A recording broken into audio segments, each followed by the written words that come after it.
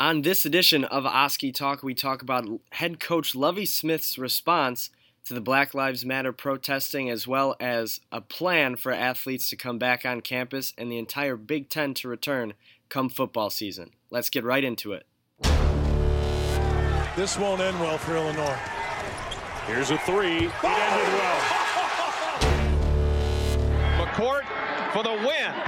In the air. It is up. And it is gone! 4th and 16. Pressure comes. Emmanuel Bebe with the ball in the air. Makes the catch. Yes. That Prince does it.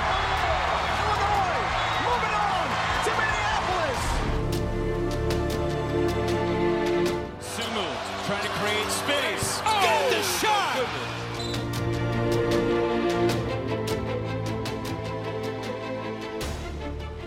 Hello, everybody, and welcome to another edition of Oskee Talk. My name is Anthony Pasquale with Patrick Catazone, and today we've got a pretty busy show scheduled ahead, and we'll start right off with what head coach Lovie Smith had to say in response to some of the Black Lives Matter protests.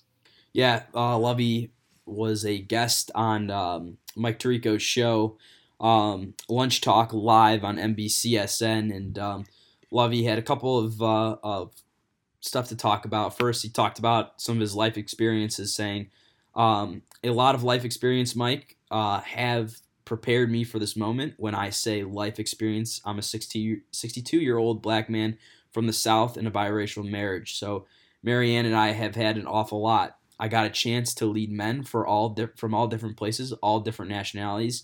And as you mentioned, life skills do come up. As football players and coaches, we live in a cocoon a lot of times where the real world doesn't really touch us. We teach, we develop, we talk after developing the man first, and then we develop the football player. As we look, Mike, at what's going on right now in our society, I've always encouraged our players to be involved in what's happening in your normal world, your normal life. I think the first thing that is really special, and if you watched the interview we did with Mike Tirico, I think it comes out right away, is that he makes it very clear, and he said this from day one, that he wants to develop men, that it's not always about football. And a big shame, I think, about being a football coach in the NCAA is that a lot of times it's about winning, not necessarily about the character of your players and making your players feel good about who they are and what they can do and growing men. And that's one thing that Lovie Smith from day one has said that was going to be his mission. And I think when you see some of the alumni that we have, football alumni, it's certainly true that he's done that. Yeah, and you look at a program like Illinois, and it's not like a Clemson or an Alabama that's just going to win year after year.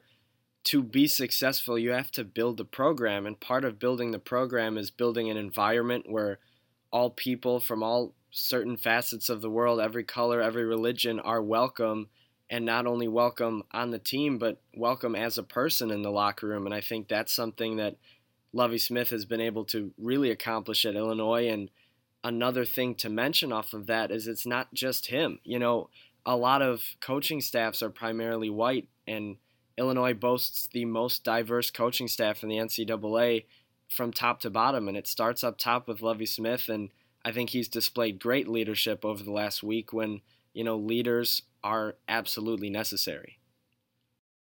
Moreover, I talked about protesting. I talked to our players about having the right to protest. That's great. That's what college life is all about, in a peaceful manner. But then what else do you do?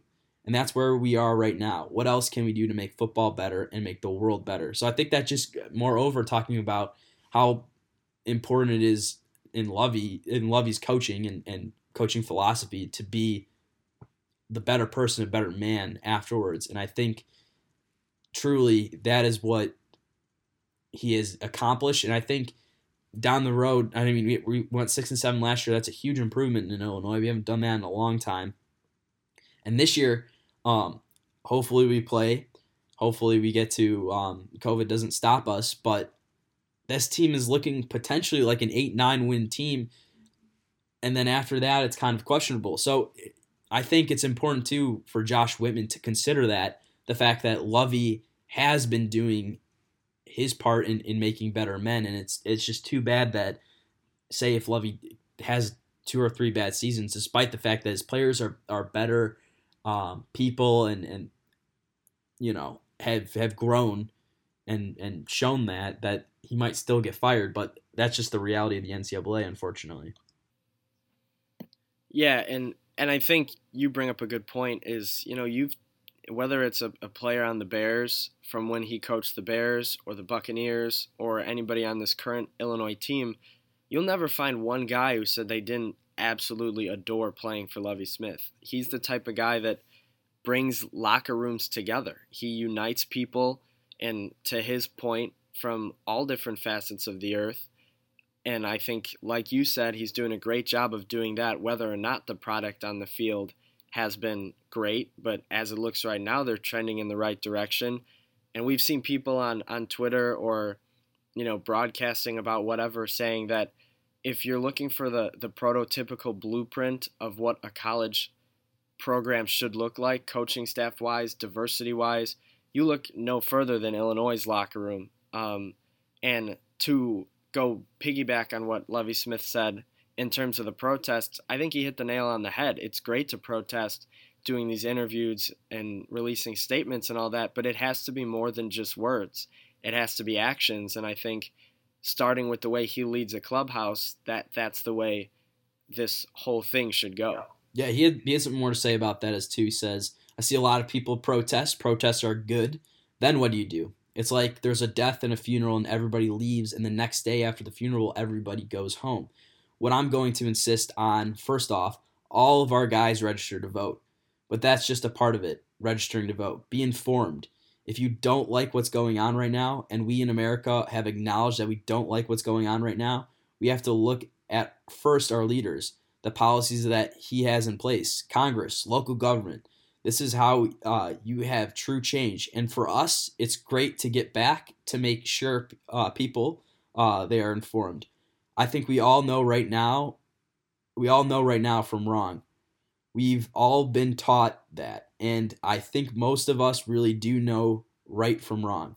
That's what we've been preaching. We are going to continue to do that with our program.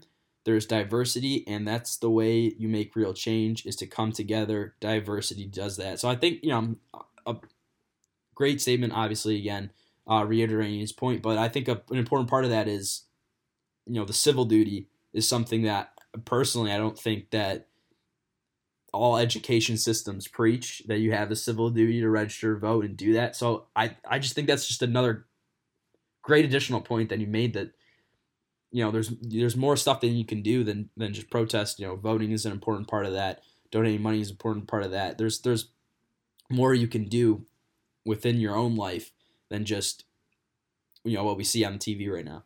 Yeah, and like you said, it's more than just registering. It's voting and having an informed vote, being educated on policies and backgrounds and things like that. And, I think more coaches and more people in leadership, whether it be, teachers, professors, coaches, counselors, should be instructing the youth that way, not telling them how to think, but telling them how to form their own opinions. Absolutely. And that's, like we said, I feel like we're beating down the point, but it's creating great character in men and being men. And I think you look at this team, and we've had the privilege to be able to talk to a lot of players, and any time that we've been in the media room, that's certainly true.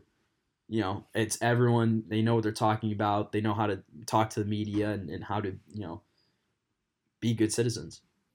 Yeah, and that's exactly right. I think Josh Whitman has the entire athletics department kind of on the right track in that regard, and Lovie Smith is no different.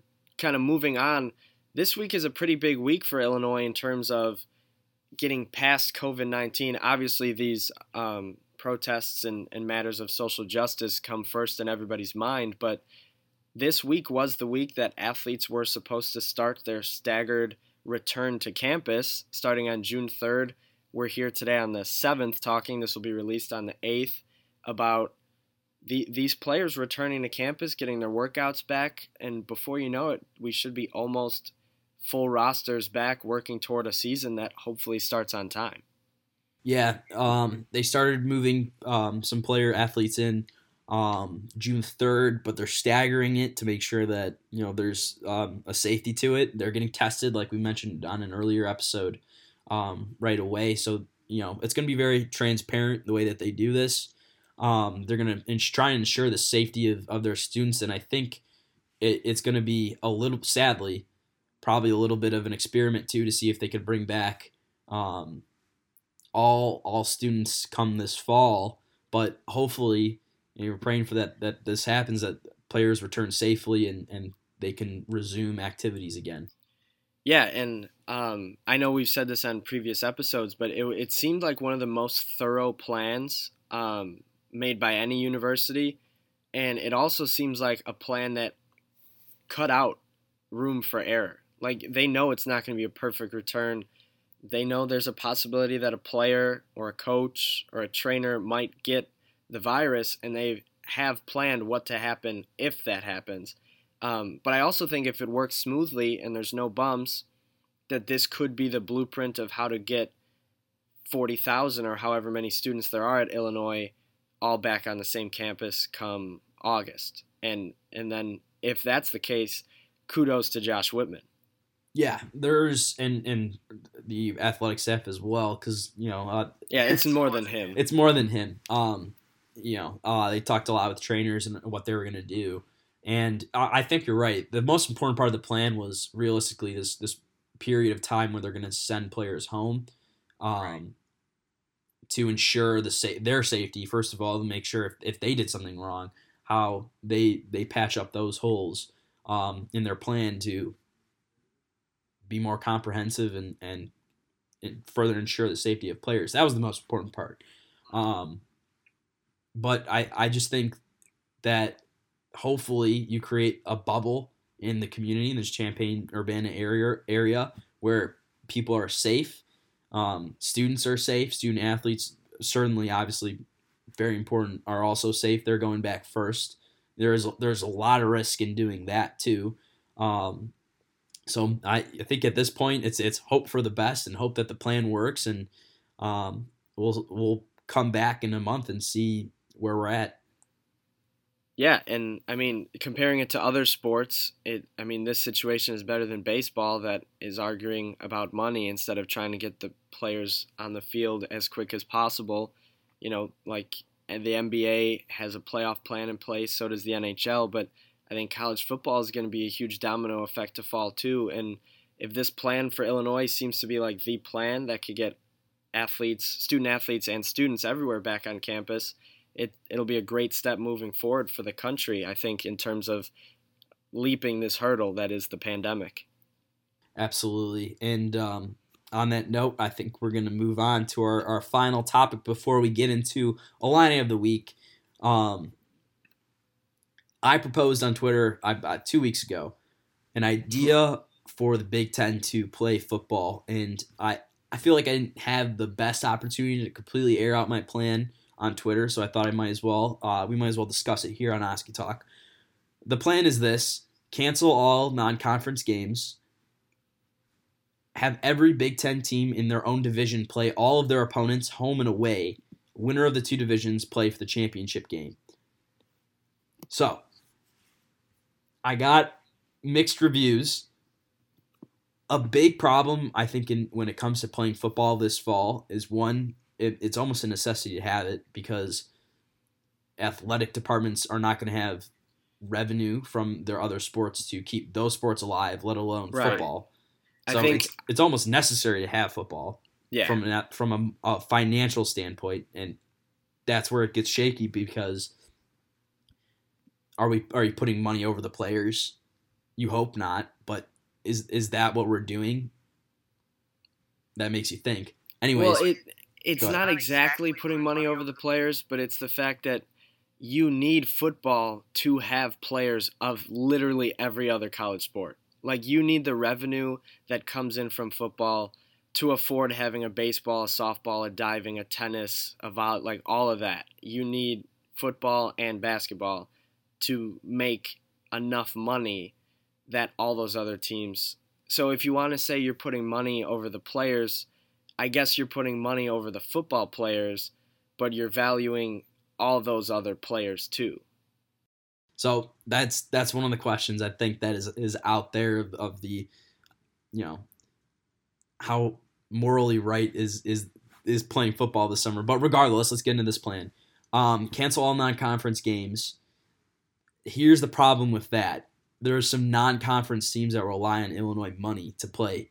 Illinois State being one of them that were playing this year. UConn, I think, we're also paying, but that game might be canceled for other reasons. I think that's a big issue right there. Only big issue there is that you might be hurting non-conference teams, but I still think that universities could pay those non-conference teams and still not play them to ensure their safety and still support those smaller schools as well. Yeah, that's a possibility also, but you also kind of count on that revenue to come in to pay them, and if we're not going to have fans, which seems like a possibility, how are we going to be able to afford to pay UConn and not even play them? You know what I mean? Right. Well, yeah, that's the thing. Well, I think that TV revenue hopefully will help then. Unfortunately, the marketing team at U of I hasn't come up with the plan, I think. I don't know how to phrase that, of how they're going to have fans in, but it might be only season ticket holders. It might be, we'll see. It'll be interesting, and we'll talk about it when it comes up. Back to this plan. Every Big Ten team plays their division home and away. So you play Northwestern, Minnesota, Nebraska, Iowa. I can't believe I'm forgetting the rest. Purdue, Wisconsin. There we go. Got them all. Took me a minute there, but we got them all. Play them at Memorial Stadium and then play them away. Winner of those of the division would play in the championship game. That one's obvious, but I think that the home and away idea would be just kind of fun to play every team twice. It creates a total matchup, and essentially what that does is it creates a bigger bubble that would help limit COVID. Say that other universities like Iowa State or Arkansas, which came out with a plan that they're not testing their players unless they show symptoms, that's bigger risk. So if you can limit that risk of having your players get COVID-19 by just playing the Big Ten West Division. So that's why the plan is the plan. Yeah, here's a way to think about it, to really just bring it down to the base level.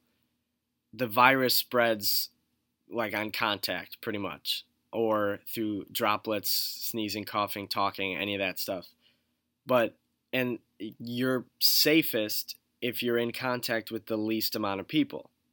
So if you play the same teams and all those teams are playing the same teams and no one has it, no one's getting it.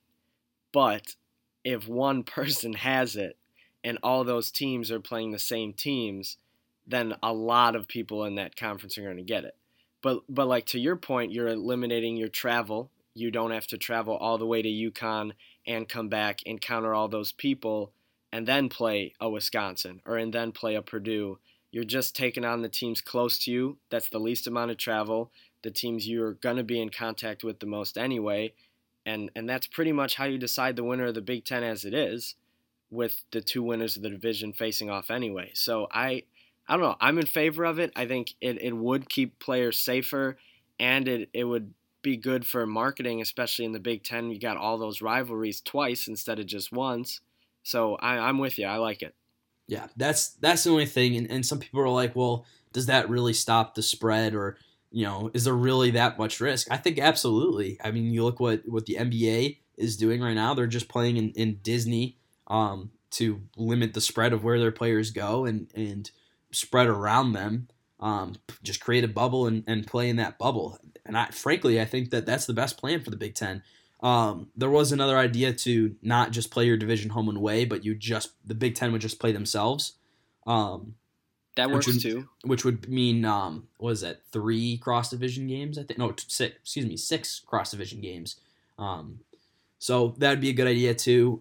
You're creating a little bit of a bubble. I just think that playing within the division would just looking at the Big Ten East and say every conference did that, the SEC West, that would just be fun to watch. Frankly, I just think it'd be really good football all the time, and it might hurt the lower divisions, but I think you have to think of the player safety first. That's what needs to be in the top of every NCAA executive's mind is player safety, and I'm not sure that that's where their head's at.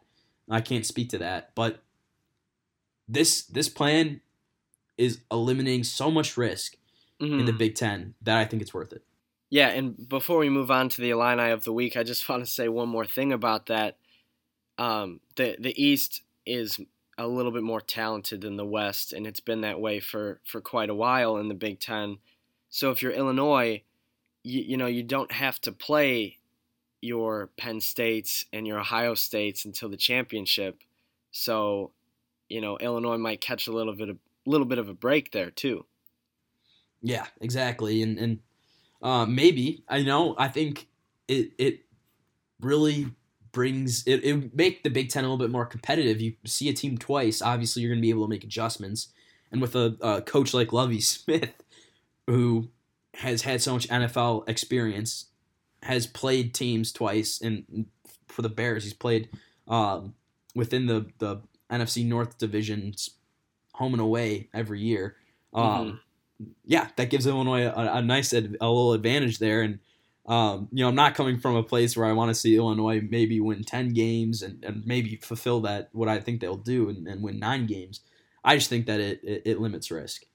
Yeah, and I think you're absolutely right. And before we let you all go here on Oskee Talk, we are going to award the Illini of the Week. He's a running back for the football team, and when I say that, you probably think Reggie Corbin or Dre Brown, but no, it's Rayvon Bonner. Pat, let's hear why he wins. Yeah, Rayvon Bonner was one of the first Illini student athletes to demonstrate in his hometown near Cincinnati, so we wanted to give Illini of the Week to him. Congrats to Rayvon Bonner. Congratulations to Rayvon, and that'll do it for this edition of Oskee Talk. Thank you all for listening. For Patrick Catazone, I'm Anthony Pasquale. We will see you all next Monday. ILL. I.